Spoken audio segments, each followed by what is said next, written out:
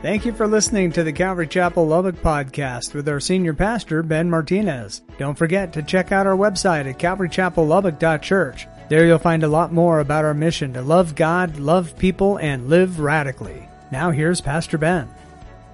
On Sunday, listen church, on Sunday, March 29, 2015, so a few years ago, okay, National Geographic Channel, I don't know if you remember this, but they premiered its adaptation of Bill O'Reilly's book, Killing Jesus.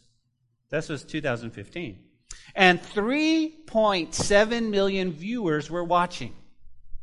This was the channel's biggest audience in history. CNN's finding Jesus Ministries was also sustained this impressive viewership. Now, what happened was it spawned these amazing Google searches of Jesus Christ. It actually climbed up by 53%, actually leading up to the week of Easter. A likely result of both seasonal television programming and the approaching holiday. 53%, everybody was on there, boom, boom, boom, boom, boom. But the question that comes up, and I thought about it this week, is, what do Americans believe about Jesus? What do Americans believe about Jesus? Who do they say he is? Well, there are 5 popular American perceptions of Jesus based on a recent Barna Group research. 5. Let me give them to you, okay? This is on a Barna Group research. It says, number 1, if you're taking note, the vast majority of Americans, the vast majority, believe that Jesus was a real person. The vast majority. And you guys are shaking your head like, yeah, I agree. More than 9 out of 10 adults say Jesus was a real person who actually lived. That's 92%. While the percentages dip slightly among younger generations. Only 87% of millennials agree that Jesus actually lived. Now remember, this is pre-pandemic, this is pre-COVID, this is 2015. Point number 2, in this research, younger generations are increasingly less likely to believe that Jesus was God. Most adults, not quite 6 in 10, believe that Jesus was God. In other words, 56 Americans actually believed that Jesus was God. About 1/4 say he was only a religious or spiritual leader like Muhammad or like Buddha. 26% said that. The remaining one was 1 in 6 that they aren't sure whether Jesus was divine. 18%. Can you imagine? This is in America. Number 3, Americans, you and I, are divided whether Jesus was sinless. Americans are conflicted on whether Jesus committed sins during his earthly life. About half Americans agree, either strongly or somewhat, that while he lived on earth, Jesus Christ was human and committed sins like other people. 52% believe in that. Number 4, most Americans say that they have made a commitment to Jesus Christ. Now keep that in mind, okay? On the whole, America says they are still committed to Jesus. The act of making a personal commitment to Jesus, often seen as the first step to becoming a Christian, is a step that more than 6 in 10 Americans say they have taken. And moreover, that commitment is still important in their life today. This is Barna research. Millennials are much less likely than any other group to have made a personal commitment to Jesus that are still important in their life today. Fewer than half millennials say that they have made such a commitment, 46 only, compared to 6 in 10 Gen Xers. 2/3 of boomers, 65, and 7 in 10 elders. So you can see a lot of people, okay? Number 5, people are conflicted between Jesus and good deeds as a way to get to heaven. when given several beliefs about the afterlife to choose from, nearly, listen to this, 2/3 of those who have made a personal commitment to Jesus say they believe that after they die, they will go to heaven if they have confessed their sins and accepted Jesus as their Savior. Only 63% of that. Only 2% of adults report a personal commitment to Jesus said that they will not go to heaven. About 1 in 7 admit that they don't know what will happen after they die. 1 in 7. I find that interesting.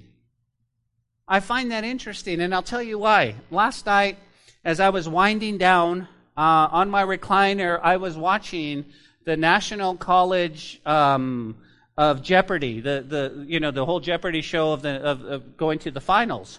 And for a moment there, they go and they ask each other, they say, hey, so what do you do? This is so-and-so, whatever school they represent. And I don't know if you saw it or not. But here's what I found. I found that one of them, and it just kind of piqued my interest, one of them was like, oh, yeah. On my off time, I had to study a course in religion, and I got to go to this place and this religious place and everything. And basically what she said is she lumped in Jesus with just all the other religious teachers. I was like, wow, okay. And then the other one was like, well, we do this and we study here and there's not any. Here's the real question. You ready? And this is the most important question we need to ask ourselves, because it's a question, and it could be a question between life and death. You go, what's that? The real question for us today is, who do you say that Jesus is? Who do you say that Jesus is? Because the answer can be the difference between where you spend eternity. Okay, now listen. I don't know if you know this or not, but listen, I'm going to spoil, okay? Spoiler alert. I don't know if you know this or not, but every one of us is going to live forever. We're all going to live. Now, you have to decide where you're going to live. You have to decide. But you will live forever. I am? Yeah. This is a stopover from where you're going to be. And again, the thing about it is that who is Jesus? Who do you say? Who do you say that Jesus is? Now, before I get ahead of myself, I wanted to use that as an intro, but remember where we left off last week, okay? Jesus, right now, is on an outreach to the Gentiles. And he's been teaching the disciples a lesson on go ye into the world, right, with the gospel. Now, we're in chapter 15 last week, but he's sort of pointing them to chapter 28. Go into the world. Now, chapter 10 and 11, he was saying only go to the Jews. Go to the Jews first. But he's teaching them, and he's calling you and I that we need to go out into Lubbock, Texas. We need to go out into Texas. We need to go out into the world and preach the gospel. That's our job. That's what we're called to do. This is what we need to do. Now, it really should be a natural byproduct of the relationship you have with God. It should just flow out of you. It should be, I can't believe, why? We get so wrapped up and our minds get so blinded by some of the stuff and the circumstances and where we live that we forget what a great gift we have. And that's what he's teaching. He's like, hey, listen, go into the world. And the object lesson, if you recall last week, was a Canaanite woman whose daughter, listen, was severely demon-possessed. Not just demon-possessed, but severely. Okay? So she comes to Jesus with such tenacity, with such hope, with such confidence. And here's what I love. Moms, listen to me. She comes that no was not an option. No, the text indicates she bugged the Lord. She bugged the disciples. They went in the house, she went in the house. Excuse me, what are you doing? I need to talk to the Lord. I need help. I need help. I love the heart of that woman. Why? Because I think that's really what we need to do. We need to go to the Lord with such tenacity that He's going to answer our prayer. We need to go with such hope. We need to go, listen to me, when it comes to prayer, we need to go with expectation that God is going to answer our prayer. But let him answer how he's going to answer, not what we think. Okay? Because sometimes we're counselors to God, aren't we? Well, Lord, let me tell you a few things. I see the universe a little bit different than you do, and I think this should... And Lord's like, really? Well, Lord, if you would just work this way, then everything would be good. And the Lord's like, no, I'm going to answer my way. Well, she comes, right? And she teaches us an important lesson. If you weren't here last week, she teaches us that bread was but a symbol, if you will, of God's gracious provision to those in need. And I can relate because I need the Lord. I need the Lord. It's His strength that's in me, not mine. Not mine. And she teaches that. See, somehow the precious Holy Spirit revealed to this lady in her need that Jesus was actually the bread of life. Look with me at verse 26 and 28 of chapter 15. It said, but when Jesus answered and said, it's not good to take the children's bread and throw it to the little dogs. She said, yes, Lord. Yet even the little dogs eat the crumbs which fall after the master's table. And Jesus answered and said, oh, woman, great is your faith. Let it be as you desire. And her daughter was healed at that very hour. You see, the woman taught us a lesson last week. She sensed that the bread, again, was a symbol of God's gracious provision to those in need. That's why she pled with the Savior to give her, a mere lapdog, just a scrap of bread. How does she know? Well, here's what she knew. She knew that what she was really asking for was the gift of grace, the deliverance of her daughter from the grip of Satan. She knew that. She knew that. Now, remember, she was up north. She was up by Lebanon, if you will, modern-day Lebanon. How did she know? She knew. And when she came to the Lord, she's like, I'm not going to stop until I get an answer. And so Jesus leaves her there after healing her daughter. Can you imagine her going home? Can you imagine the heart of a mama going home and her mom's like, hi, Mom. Where she was severely demon-possessed, she's in her right mind now. Can you imagine? Could you imagine? I don't think this lady stayed very quiet after that. I don't think she was like, oh, my little family, our little holy huddle right here. Amen. She was like, I got to tell people about this Jesus. But guys, it's the same thing for us. When we got saved, that really was what we should be doing. Are you kidding me? If you take a moment and think about what you deserve, it's not heaven, is it? And yet Jesus comes and says, I know you deserve this, but I'm going to give you this. I'm going to let you co-reign with me. I'm going to give you eternal life in heaven. In heaven. And we should be so excited to share. And it may be a simple, you might share a simple smile. You might share a simple, hey, God loves you. You might share whatever the Holy Spirit puts on your moment. But let me also, too, you can minister to people by what you don't say. You can just love people. And let me tell you why. Because we're all mess-ups. And we've all been there. And God hasn't called us to judge and go, well, you're a little bit more messed up than me, and oh no, we're all we really are, and so we should bestow grace upon each other. We're not condoning sin, not going, well, you go ahead, but going, I understand. How many of you understand? You know exactly where you've been. Yeah, so that bestows grace on people and compassion. But never to condone and be like, no, you go sin, go ahead. No, because sin separates. Sin's ugly. Sin's awful. We looked at what David did on Wednesday night. It was, sin separates us. It kills, it murders. So Jesus leaves there, and what does he do? He goes to the feeding of the 4,000. Remember? And this is Gentile territory. Okay, so he feeds 4,000 men, not including women and children. And once again, his disciples are like this. They really are. Now, we see videos on YouTube of the disciples walking along Jesus and they're talking. I think that most of the time they're like this. Did you see what happened? How many of you would be, I don't even think I'm supposed to be in this group. I don't know how, I think I'm going to go home. The Lord's like, no, come on. They're astonished. Why? Because here's what the disciples saw. They saw him feed 5,000 Jewish, not including men, not including women and children. Now they see him feed 4,000. And here's the thing that blows my mind. With leftovers.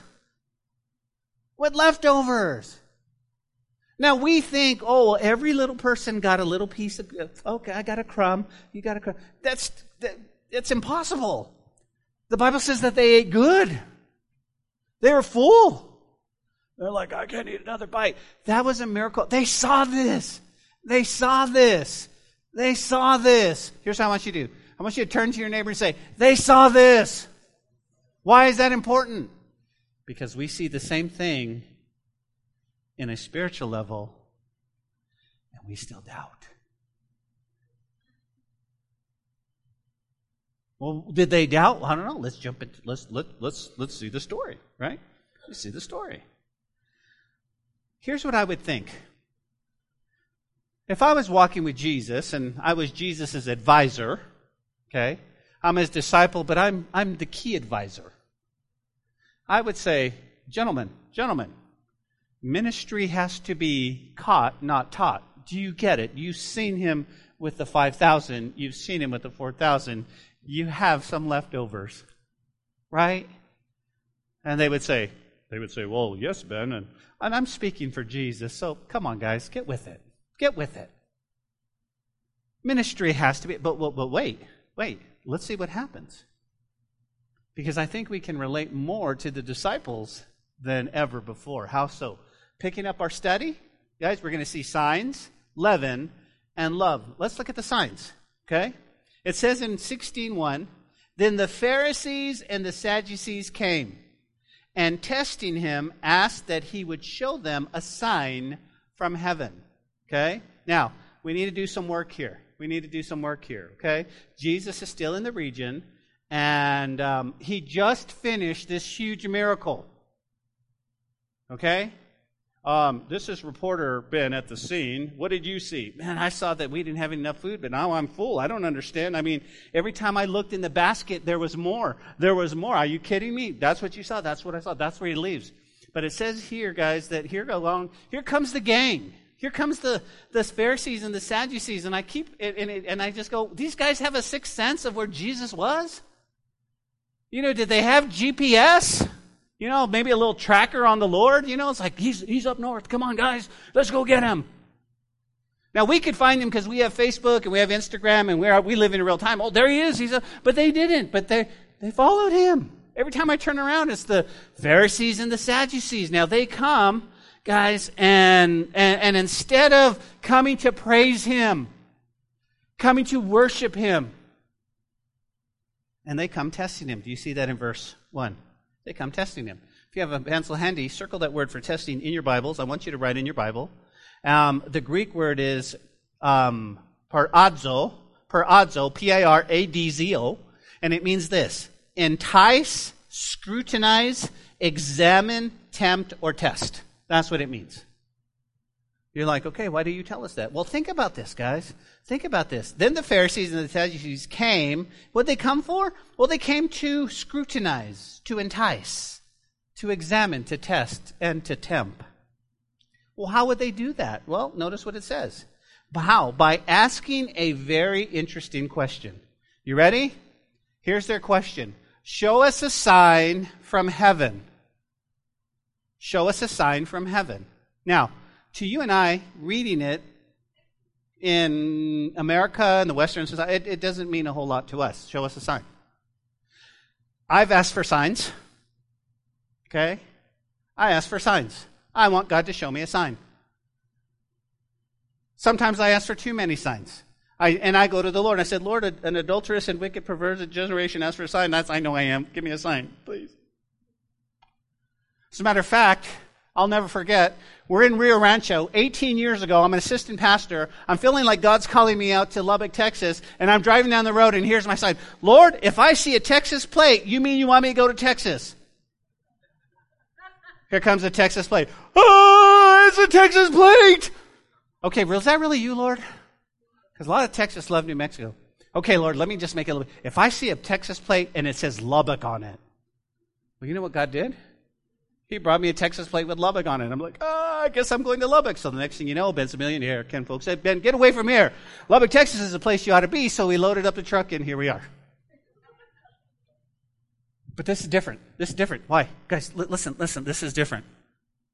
They said, show us a sign from, help me out here, church. Say it again. Heaven. Show us a sign from. Why is that important? Well, let me back up though. Okay, because they're asking for a sign. And I looked up the word sign, and it's an indication especially ceremonial or supernaturally. So they're looking something just supernatural. But they're looking for it from heaven. From heaven. They don't want him to feed some, like, bread. They don't want him to, just, you understand. They don't want to go feed somebody, or they want it from heaven. Why? Well, first and foremost, I got to be honest with you, we got to laugh, don't we? We got to laugh. Why? Because Jesus has been doing miracles all over Israel. Are you serious? Yeah. Show us a sign. I mean, I'd be like, seriously, where have you been? I mean, just turn on the news. Jesus is popular. He keeps telling people, don't say anything about me. Because his fame is spreading. But I want to show you something. What's the reason for their question? What's the reason? It's going to get good. It's going to get good. The traditions of men. Do you guys remember that? Do you remember one of their tradition was, well, why do they eat? Why do they eat without washing their hands? Because they believed, their tradition was that when they slept, the demons would sit on their hands. And then when they would eat food, the demon would enter them. Check this out. The Pharisees and the Sadducees, in their tradition, said that Satan could do all kinds of miracles on earth, but he couldn't do any miracle in heaven. This is what they believed. So they come and they go, show us a sign from heaven. Right? Show us a sign from heaven. Why? What do you think they're trying to do? Well, you remember a few weeks back, they were blaspheming Jesus by saying he was doing miracles by Beelzebub, by Satan. And now they're on the same path. Can I just give you some application? Can I give you some application for our lives? If you look at the tactics of Satan, he doesn't change a whole lot in his strategy. Everything's worked for him. Not a whole lot has changed. Why? Because he's been producing fear for over 2,000 years and will continue to do so. It's working. Now, he might change the method a little bit. It's the same tactic. Now, let me just say this to you, okay? This is just my opinion. I'm on the side of the pulpit. It's not the Word of God. It's just my opinion. What we're seeing today since March of 2020 up until today is really, it's a dress rehearsal. It's a beta test for what's about to come. Please don't get relaxed. Things are not going back to normal. I went to Calvary today and Pastor said it. It's my opinion. Things are not going to go back to the way you were, but we've got to live the way the Lord wants us to live, even in these last days. Okay? So you go, what do you mean by that? You can see it, guys. You can see what's happening. You can see what's happening. If you go, well, I can't see it. This is crazy. Ask the Lord. Lord, show me. Show me what all this means. You see, if you go back to the Spanish flu and all kinds of other disease, we've had these all the way. It's like the Lord's going, listen, I'm going to come back. I'm going to show you, and you need to be ready. And I'm going to prove it to you here in just a little bit, okay? So he says, show us a sign from heaven, because we know that Satan can't do signs in heaven. And Jesus is like, okay. But let me give you a side note. Guys, over in Revelation 13:13, It says the Antichrist, he's going to perform great signs so that he even makes fire come down from heaven on the earth in the sight of the sight of men. Isn't that trippy? Isn't that trippy? In the tribulation, people are going to fall for the Antichrist because he's actually going to... Now, we don't hold that tradition here, but I know that a lot of people will follow signs and wonders before they'll follow the Word of God. If we had the Word of God and the teaching of the Word of God on one side, and we'd have a few people lined up, but if this one person was doing signs and wonders and calling down fire from heaven, we'd probably have a bit, oh, well, it has to be the Lord, because they're signs. It has to be the Lord. Look what he did. Where do we follow, church? Word of God. Because we know that Satan can do signs and wonders. And he's actually going to call down from heaven. My prayer is none of us are here to see that. But we're in heaven. And we're eating our filet mignon at the marriage supper of the Lamb. Butter, sour cream.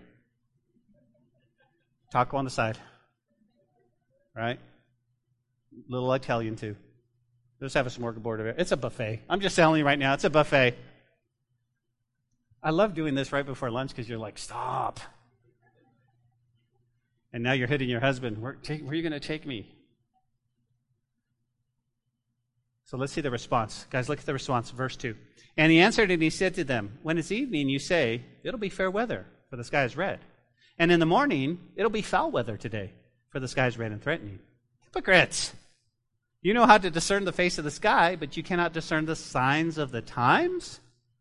A wicked and adulterous generation seeks after a sign, and no sign will be given to it except the sign from the prophet Jonah. And he left him and departed. You know what he says? He says, Mike Shaw, you know how to give us the weather report, but you can't tell that it's the end of the time? That's basically, he goes, you guys know, you guys look outside and you go, oh, I think it might rain today. I think it might rain today. He goes, you guys are hypocrites. You guys are hypocrites. You see, here's the thing, guys. The Bible tells us that no one knows the day or the hour. Can I get an amen? So nobody should be predicting the return of the Lord. Nobody knows the day or the... But we do know the seasons. We do know the time where it's like, oh, the sky's red. We know. And we can see it. We can see it through all of that's going on. Let me tell you, what did Jesus tell us in Matthew 24? He says, do not be deceived. So the one thing the enemy wants to do in the body of Christ is deceive us and divide us. You can see that. You guys know how to predict the weather. But you guys can't see the signs? Oh, as a matter of fact, let me tell you the sign. And he's already told them this before. He told them this in chapter 12, which the Pharisees don't get. But he says, do you remember Jonah? Do you remember what happened in Jonah? Jonah was running from God, right? He was running from God, like Forrest Gump. He was running from God. And he ended up in the Mediterranean Sea, and there was just this huge storm, and he's like, throw me over, it's me. Well, you realize that if you throw somebody over in the middle of the ocean, chances are they're not going to live. But what happened? God created salvation. See, sometimes we think that the fish was judgment, when it was actually salvation. You guys tracking with me? Because he would have surely died, and he knew it. He said, throw me over, it's me. And the fish came and went, and he spent 3 days and 3 nights in the belly of the fish, and that's what the Lord means. He says, I'm going to spend 3 days and 3 nights in the belly of the earth. That's the sign you're going to get. What happened? It went right over their head. It went right over their head. And again, think about this. He says, guys, the same thing. And he goes, but by the way, a wicked and adulterous generation seeks after a sign. He says, look at the Word of God. This is the sign. This is the sign. And then what does he do? He leaves. He leaves. Don't you love the heart of the Lord? He's not going to argue with those who are spiritually blind. He's not going to argue and go, but no, listen to me. Listen, Linda, listen. He's not going to do any of that. he leaves, and I love that. But his game's not over. Look at the point number 2, leaven. Let's talk about leaven. Verse 5.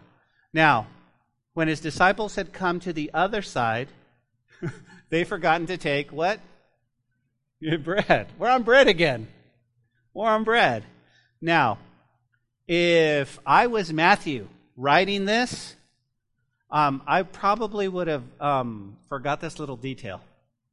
Okay? I would have wrote it like this. And when the disciples had come to the other side. Why? Why would he write they've forgotten to take bread? Well, again, think about that. They were without bread a couple of times, and Jesus proves to them that he is the bread of life. And it made me think, in my walk, in your walk, how many times when we're stressed out, do we revert back to habit? We go back to those old habits, right? Because it's 2 times they're like, we don't have any, Craig, we don't have any bread. We don't have any bread. Here's a little boy. We don't have any bread. Oh, everybody's full. Wow, cool. And then another time in the Gentile, well, we don't have any bread. There's a little bread. There's a little bit of fish. I don't know what. Oh, everybody's eating. And then he goes, the disciples forgot bread. And I just feel like there are times, guys, when the world begins to squeeze us, that we revert back to our old habits of doubting. And our old habits of complaining. And our old habits of, we don't have any bread.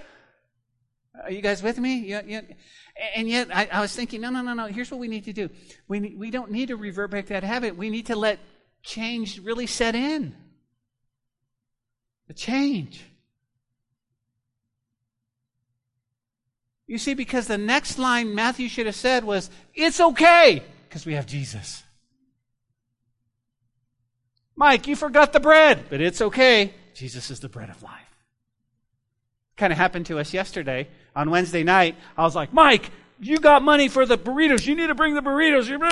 And then I talked to Joe on Thursday, and Joe's like, no, that was me. I was like, Guess what? We ended up with more burritos.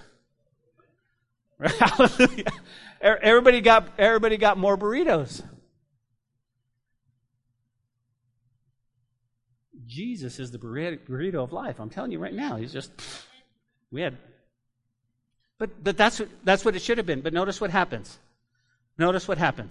Then Jesus said to them, we forgot bread. Take heed, he says, and beware of the leaven of the Pharisees and the Sadducees.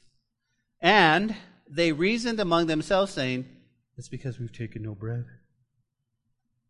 It's because we don't have any bread. Why is it? But Jesus, being aware of that, said to them, O ye of little faith, why do you reason among yourselves? Because you have no bread. Do you not yet understand or remember the 5 loaves of the 5,000 and how many baskets you took up? Nor the 7 loaves of the 4,000 and how many baskets you took up?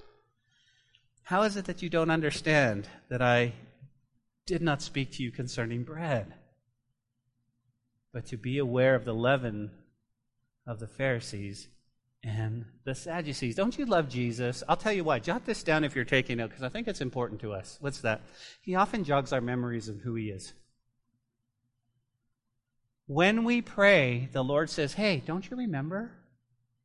Don't you remember how I walked with you through that? Don't you remember?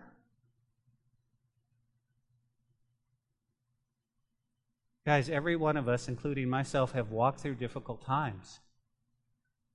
Whether it's cancer or COVID, whether it's a prodigal or whether it's, and the Lord reminds us, I've been there with you. Don't you recall? And we should go, Lord, you are the bread of life. You're the bread of life. Why did I doubt? Why did I doubt? Pastor Ben, I got a question. What happens when I'm walking with Jesus and the Lord takes my husband, or the Lord takes my wife? The beauty of Christianity is, yes, it hurts for us down here, but we'll see him again. And I love the fact that the Lord will wrap his arms around you and walk with you and comfort you in those times of need. That's what that's who he is.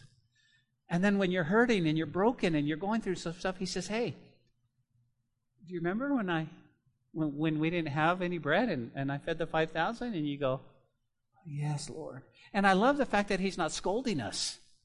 He's lovingly reminding us how good he is.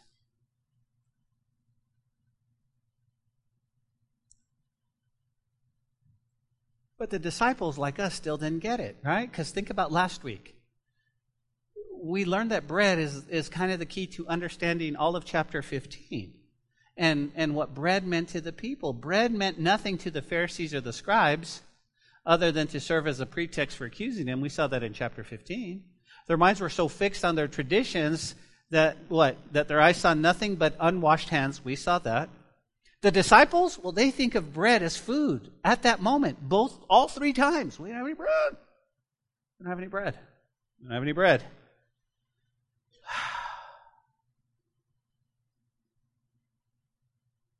The disciples could think of bread only in the most stark and literal terms. And you go, Ben, what does that mean? Well, in the Lord's discourse in the bread of life in John chapter 16 and his warnings concerning the leaven or yeast of the Pharisees and the Sadducees, it went right over their head. You can imagine being on the boat. Hey, we got on the boat, we forgot bread. Right? I told Paul to bring the bread. It's his fault. Paul, where's the bread? Well, I told Joe. Well, Joe, what? Oh, must be Anthony's fault. Yeah, he's the new guy. We'll blame him. They're missing it, guys. They're missing it.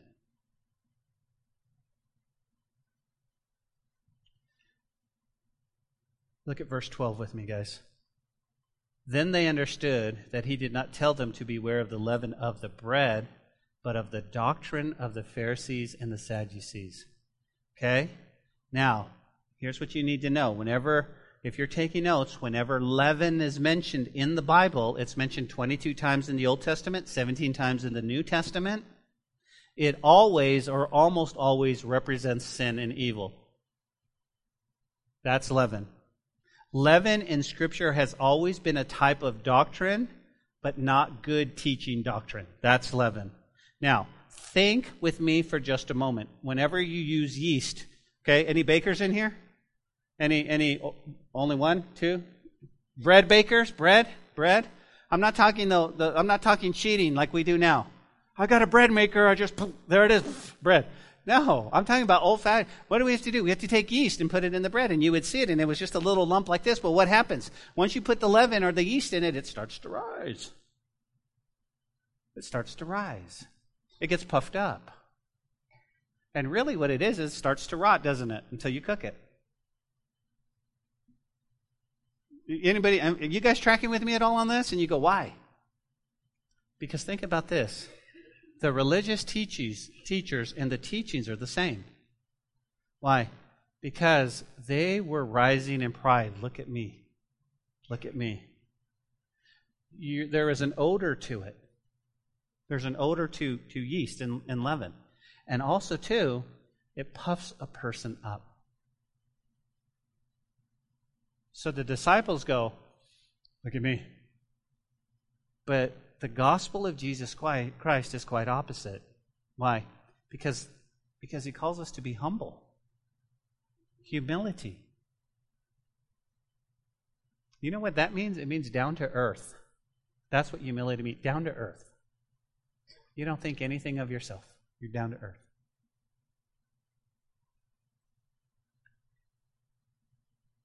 But we have an odor, but it's not an odor of yeast. We smell like Jesus. Isn't that beautiful perfume of being with the Lord? Hey, you smell like Jesus. You smell it. Wow.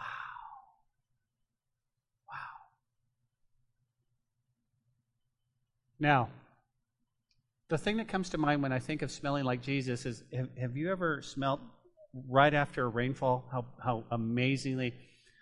Now, in Lubbock, forgive me, but we have angry rain. Okay? It doesn't just rain real nice and then smell real good. It's like, rah! And then we're like, ah! I mean, that's Lubbock. But there's other places that we've been that it's rained really nice, and you go, and I think that's how people should should smell us. Oh, you've been with Jesus. You smell good. And you see, we're not puffed up, but we actually put other people first. You see, that's what the Bible says, that we need to esteem others higher than ourselves. Is that not a task? To esteem others higher than ourselves? That's what the Word of God says. Hey, you're first. You first. That is so foreign to us. So foreign to us because it's always been about me. It's always been about me. Let me challenge you. If you go out to lunch and you go out to a place and they say, hey, how many? And you say 3 for lunch. And so it'll be 5 or 10 minutes. And then you sit down and you're talking and you're watching. How many of you really pay attention to who else comes in after you? Come on. And what happens is if you see them come in after you and they get a table, your flesh gets involved a little bit, doesn't it? Hey. And normally I tell my wife, honey, did you see that those people came in after us and they got a table? What gives? And I say, I'm going to go tell them something. She goes, no, sit down. She's good for me, trust me. But then if I see another person go by, that's it. Hey!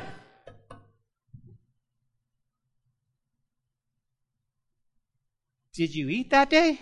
Yeah. Was it a minute or two? Yeah. But here's the thing.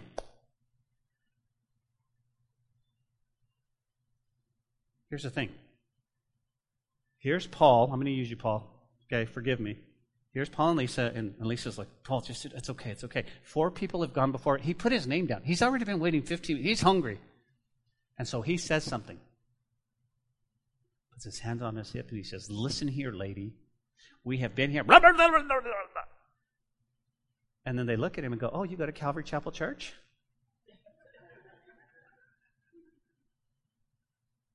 We blew our testimony, didn't we? We blow. she's like, yeah, that's happened, but we blow our testimony. I don't want to be leaven. I don't be leaven. Jesus says, hey, listen. Beware of the false teachings of the Pharisees. Beware of the traditions of men, of the Pharisees and the Sadducees. Beware. And now we go to our final point, love. Love. Look at verses 13. And when Jesus came to the region of Caesarea Philippi, he asked the disciples, saying, who do men say that I am, the Son of Man am? So they said, well, some say John the Baptist, some say Elijah, others say Jeremiah, or one of the prophets. Now, here's what you need to know. I don't think anyone has gone with us to Israel. Adam and Tiffy are in there, and Tammy's not here today, but if you go to Israel, you can go up to, it's a beautiful place, Caesarea Philippi. Now, there's 2 Caesareas, you'll see.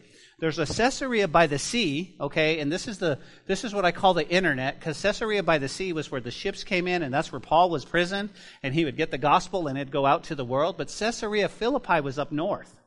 It was named after Philip. It was just this beautiful, beautiful, beautiful place, and it was surrounded, guys, by mountaintops and this beautiful green, and has the Jordan River coming through it. It's incredible. So a couple of things that you need to understand so you can understand the Scripture. Up at Caesarea Philippi was something called the Gates of Hades.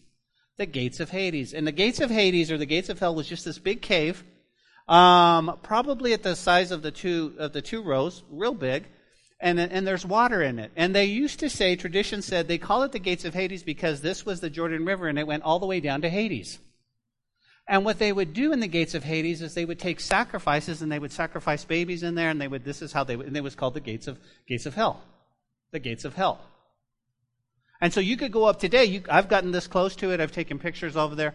But the second thing you need to understand is along the side of this great cliff, you got this giant cliff, this hole in the ground, and then you got this amazing cliff here. And what they would do is, it used to be big temples. It used to be worship temples. And then they would carve out little areas, and they'd put their little idols up there, and they would worship. They would come up to Caesarea Philippi and worship. And worship all the way across. It was false worship. And I mean, I don't have time, but there's so much. I mean, it's the god of Pan. And there's so much about Pan, where we get Pan, everything. I mean, it's just a half goat, half man. I mean, there's so much. But this is where they are. There's this bedrock inlaid with idol worship. And Jesus brings the guys to this place. Now, let me say this. It's equivalent to do this. It's like the Lord going, hey, you guys are my disciples? Let's go to Vegas. That's what it is. That's exactly what it is. You go, why? Because it's Sin City. And now if you were a disciple, you'd be like, why are you taking us to Vegas? I mean, no. You know, it's like, no, Lord, I don't want to go over there. I don't want to go where there's prostitute and sin and gambling and all the things that are going on in Vegas. Or New York. Let me just say, another would be New York too. I mean, it's just, you understand. That would be a good. No. This was Caesarea Philippi. But he brings them up because the Lord is doing just a great object lesson. Why? Because he asked them, he says, who do men say that I am? Oh, hey, what are people saying? And they go, some say you're John the Baptist. Oh, okay. He goes, no. Some say you're Elijah. They called him Elijah because he did miracles. So they're going, Elijah did miracles, they tie him in. You guys with me? Oh, no, you're Jeremiah, because Jeremiah brought a judgment message. Do you remember that? Or one of the other prophets. And then he turns and he makes it personal. He said to them in verse 15, but who do you say that I am? Who do you say that I am? Here's what you need to know. If you're taking notes, you can write next to this, this is in the historical present. You go, what does that mean? It means it's a question still valid for today. It's a historical present. And so what he's saying to you and I this morning is, who do you say Jesus is? Because some people might be going, I think he was a good man. Much like the Barna research, I think he was a man who lived 2,000 years ago. I don't know. Some people go, no, I think he was a miracle worker. I think he did very good things. He was a great humanitarian. Or he was a prophet. Who do you say Jesus is? Is he the Son of God? The Savior of the world? That's a great question for us to ask. Who is Jesus to me? And I'll tell you why. Because Christianity has become weaker throughout the ages because there are many people who claim to be Christians that aren't. And so we have to redefine it. I need to be a fully devoted follower of God. I need to be a disciple. That's who you are, Lord. Because if I claim that he is the Son of God, the Savior of the world, then my life should look different. Simon Peter answers, you are what? The Christ, the Son of the living God. Way to go, Pete! Way to go, Pete! And Jesus answered and said to him, blessed are you, Simon Bar-Jonah, for flesh and blood has not revealed this to you, but my Father in heaven. I bet Pete's like this. Do you hear that, boys? I hear from God. Way to go. Way to go. And I say, good job, Peter. You heard the voice of the Holy Spirit. You heard the voice of the Holy Spirit. And then Jesus says, and I also say to you that you are Peter, and on this rock I will build my church, and the gates of Hades will not prevail against it. So everybody would have went, wow. That's so cool. But we have to do some work. Guys, look at verse 18. Look at verse 18. Find it in your Bible. Highlight it, because here's what I want you to do. I want you to circle the name for Peter. Okay? Because the Lord looks at him and says, you are Peter. And you go, what do you mean? Well, the word is Petros, and it means a rock or rock man. Okay? He was the original rock from WWE. He's the rock. And Peter said, can you spell? No, I'm kidding. I'm just kidding. But it was Rockman. You got that, okay? That's the name. But Jesus says, now move a little further in verse 18. He says, you are the rock, man. You used to be pebble, but now you're rock. He said, and on this rock, see the word rock right there in your Bibles? Circle that word. Why? Because it's a different word. It's actually the word Petra. And it means a bedrock of foundation. Two different words. Here's why. Because people have taken this verse out of context and said that Peter is, you're going to build a church on Peter.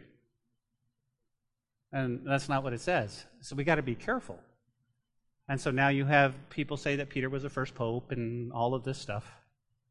But the word says, no. He says this. He says, listen, you are the rock, man, and upon this foundation, I'm going to build my church. This is the first time church is used. Now remember, this is New Testament, so there hasn't been a church yet. He says, I'm going to build my church. And the gates of Hades and the false worship and the traditions of men are not going to prevail against it. And here's what you could say. I love the promise of the Lord. Why? Because 2,000 years later, we still have the church of the Lord. And again, he said, listen, it's the gates of Hades, the tradition, all of the lies aren't going to affect my church. The false worship aren't going to prevail, and the church is around today.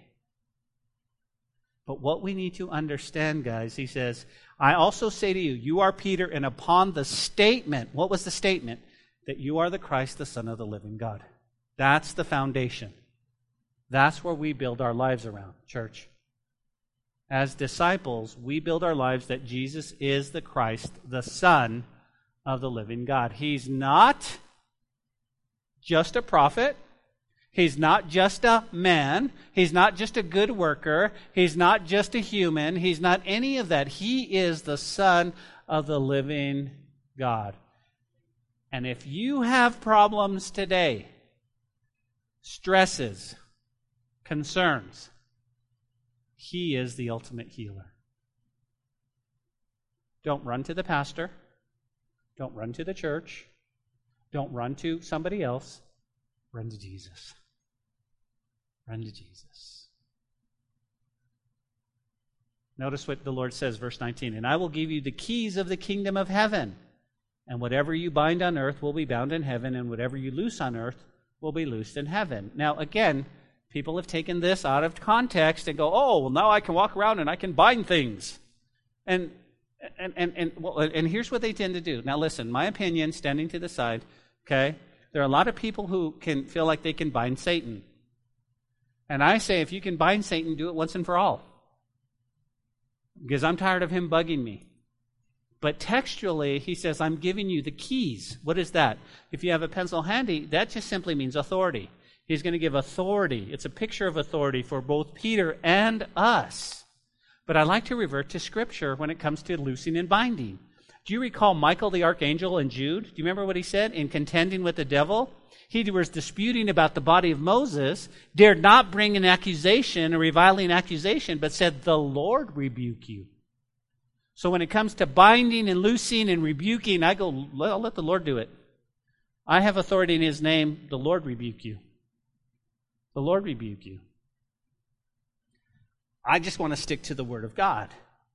I think it's safe when facing enemy attacks. The Lord rebuke you in His name and His power. In the name of the Lord. I don't have that power. It's the Lord. And we have to be careful. We have to be careful. Now, as we close, we learn this. Look at verse 20. And He commanded His disciples that they should tell no one that He was Jesus the Christ. Can you imagine? He goes, shh, don't tell anyone. Genevieve, don't tell anyone, okay? But yet, He's telling His disciples, and but it's a big difference from today, is it not?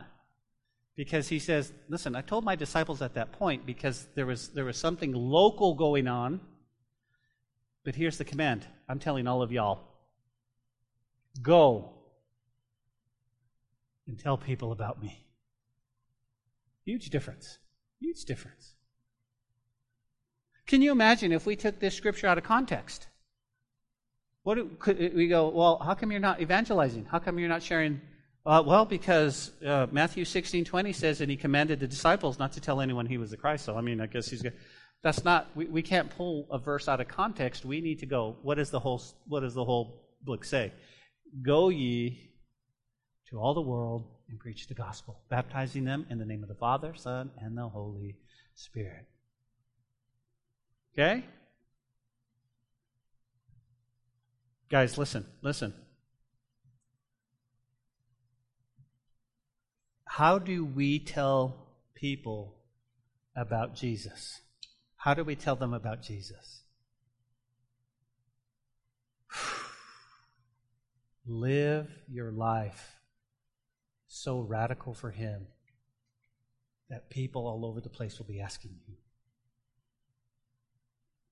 You see, sometimes we feel like, okay, well, Pastor Ben's twisted my arms. I've got to go tell people about you. I've got to go share. That's not what he's saying. He's saying, live your life.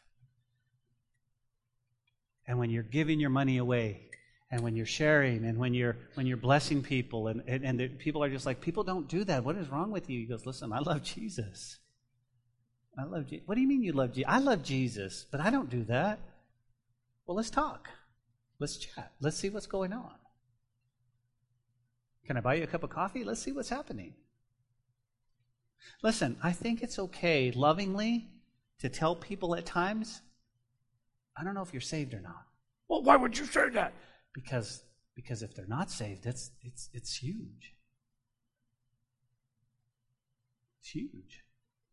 And I don't want anybody not saved. Guys, it's a matter of eternity. And what we do here has to solidify our hearts to go, okay, Pastor Ben said, here's the thing. Signs, when it comes to signs, I'm going to stick to the Word of God. That's what I'm going to do. Hey, Eva, did you see this sign over there? I'm going to stick to the Word of God. That's cool. Amen. But I'm going to stick to God's Word. Oh, okay. Well, what about leaven? What about the leaven of the Pharisees? What about the corruptness in the church? What about this? I'm going to stick to the Word of God. I'm going to stick to the Word of God.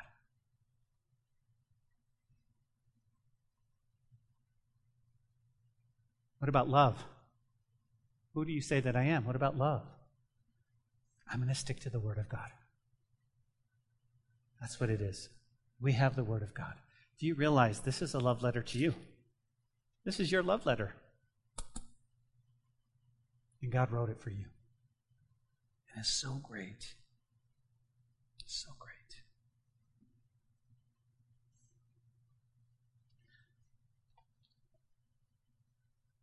So who do you say Jesus is to you? Who do you say? You got to answer that question. And I say that because it's time to come home. It's time to get saved for real. It's time to be right with God. Father, we thank you for verses 1 through 20. I feel like I'm walking with you so close, Lord. I love how you, Lord, just how Peter confesses. Lord, I find it funny in a way too that Peter, he hears from the Holy Spirit, and next week, Lord, you tell him to, Satan, get behind me. I love Pete. But Lord, what we learned today means nothing if we're not saved. If we've just put you in a category like the research, and we said, well, I don't know, and I'm not sure, and maybe today, through the power of your Holy Spirit, you've already been affecting hearts. And so, Lord, with your permission, I'd like to give an invitation for anyone who would like to say yes and make the decision to come home. So with every eye closed and every head bowed, maybe God has been speaking to you tonight, this morning, and